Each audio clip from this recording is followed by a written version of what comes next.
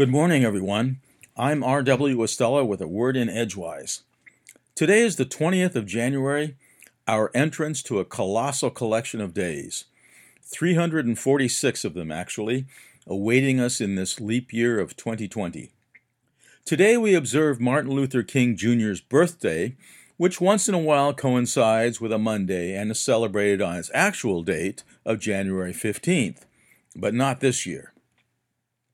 This morning, just before sunrise, the planet Jupiter and our waning crescent moon were playing hide-and-seek barely above the southeast horizon, where the lit edge of the crescent shone toward Jupiter's rising mass. Today, Davos, Switzerland, leaders of some of the world's largest companies have begun gathering for the World Economic Forum Annual Meeting 2020, which opens tomorrow. In a letter sent to company leaders on their way to the summit, Forum founder and executive chairman Klaus Schwab and the heads of Bank America and Royal DSM say this year's meeting is a perfect opportunity to show leadership in climate change.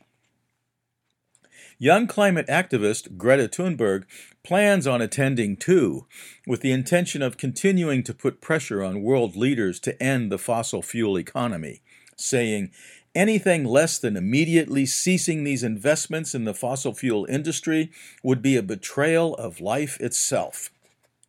Novelist and essayist Gloria Naylor observes, life is accepting what is and working from that.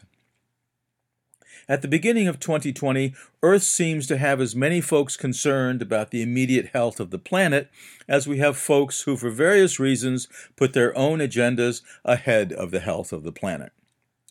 Right here in River City, as the huckster played by Robert Preston in The Music Man accosts the audience, we got trouble.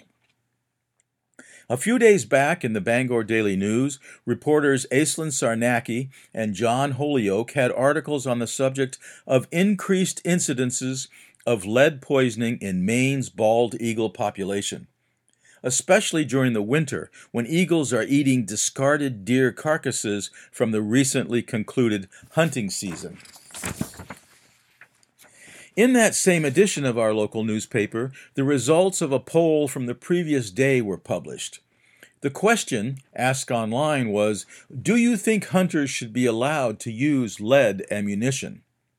78 responses were received, divvied up into 46% replying yes and 54% replying no.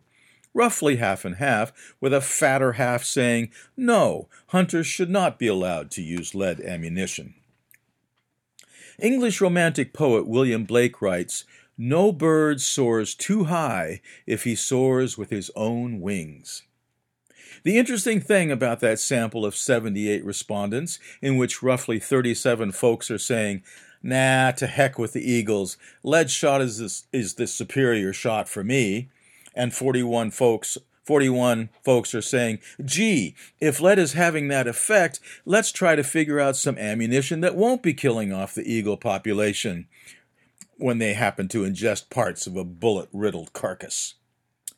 Are the proportions pretty close to those we have regarding climate change?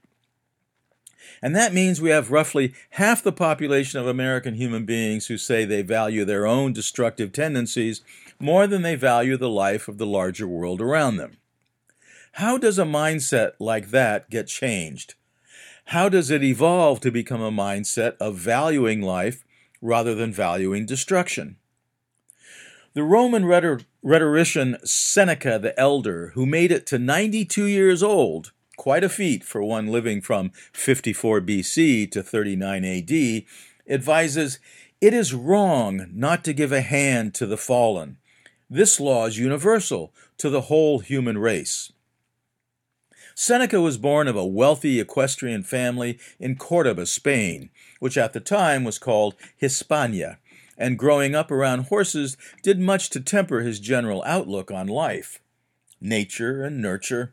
Today is the birthday of Nathan Birnbaum, born in 1896 to Louis Philipp Birnbaum and his wife Dorothy, who were from Europe and whose marriage at ages 16 and 14 respectively had been arranged by their parents.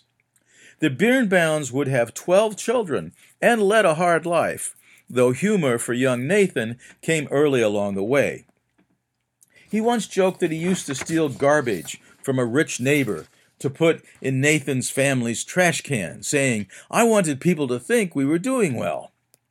Nathan loved to sing, and with 3 friends he formed the Pee Wee Quartet when he was 7.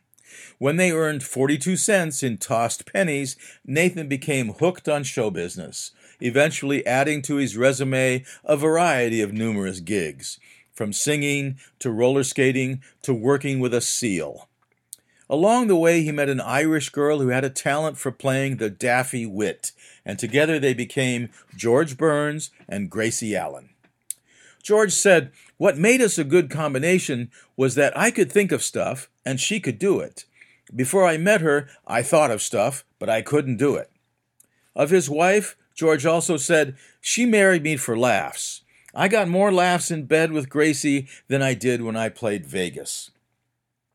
Today is also the birthday of Aristotle Onassis in 1906, of Federico Fellini, and of DeForest Kelley, both in 1920, of Patricia Neal in 1926, of Artie Johnson in 1934, and of David Lynch in 1946.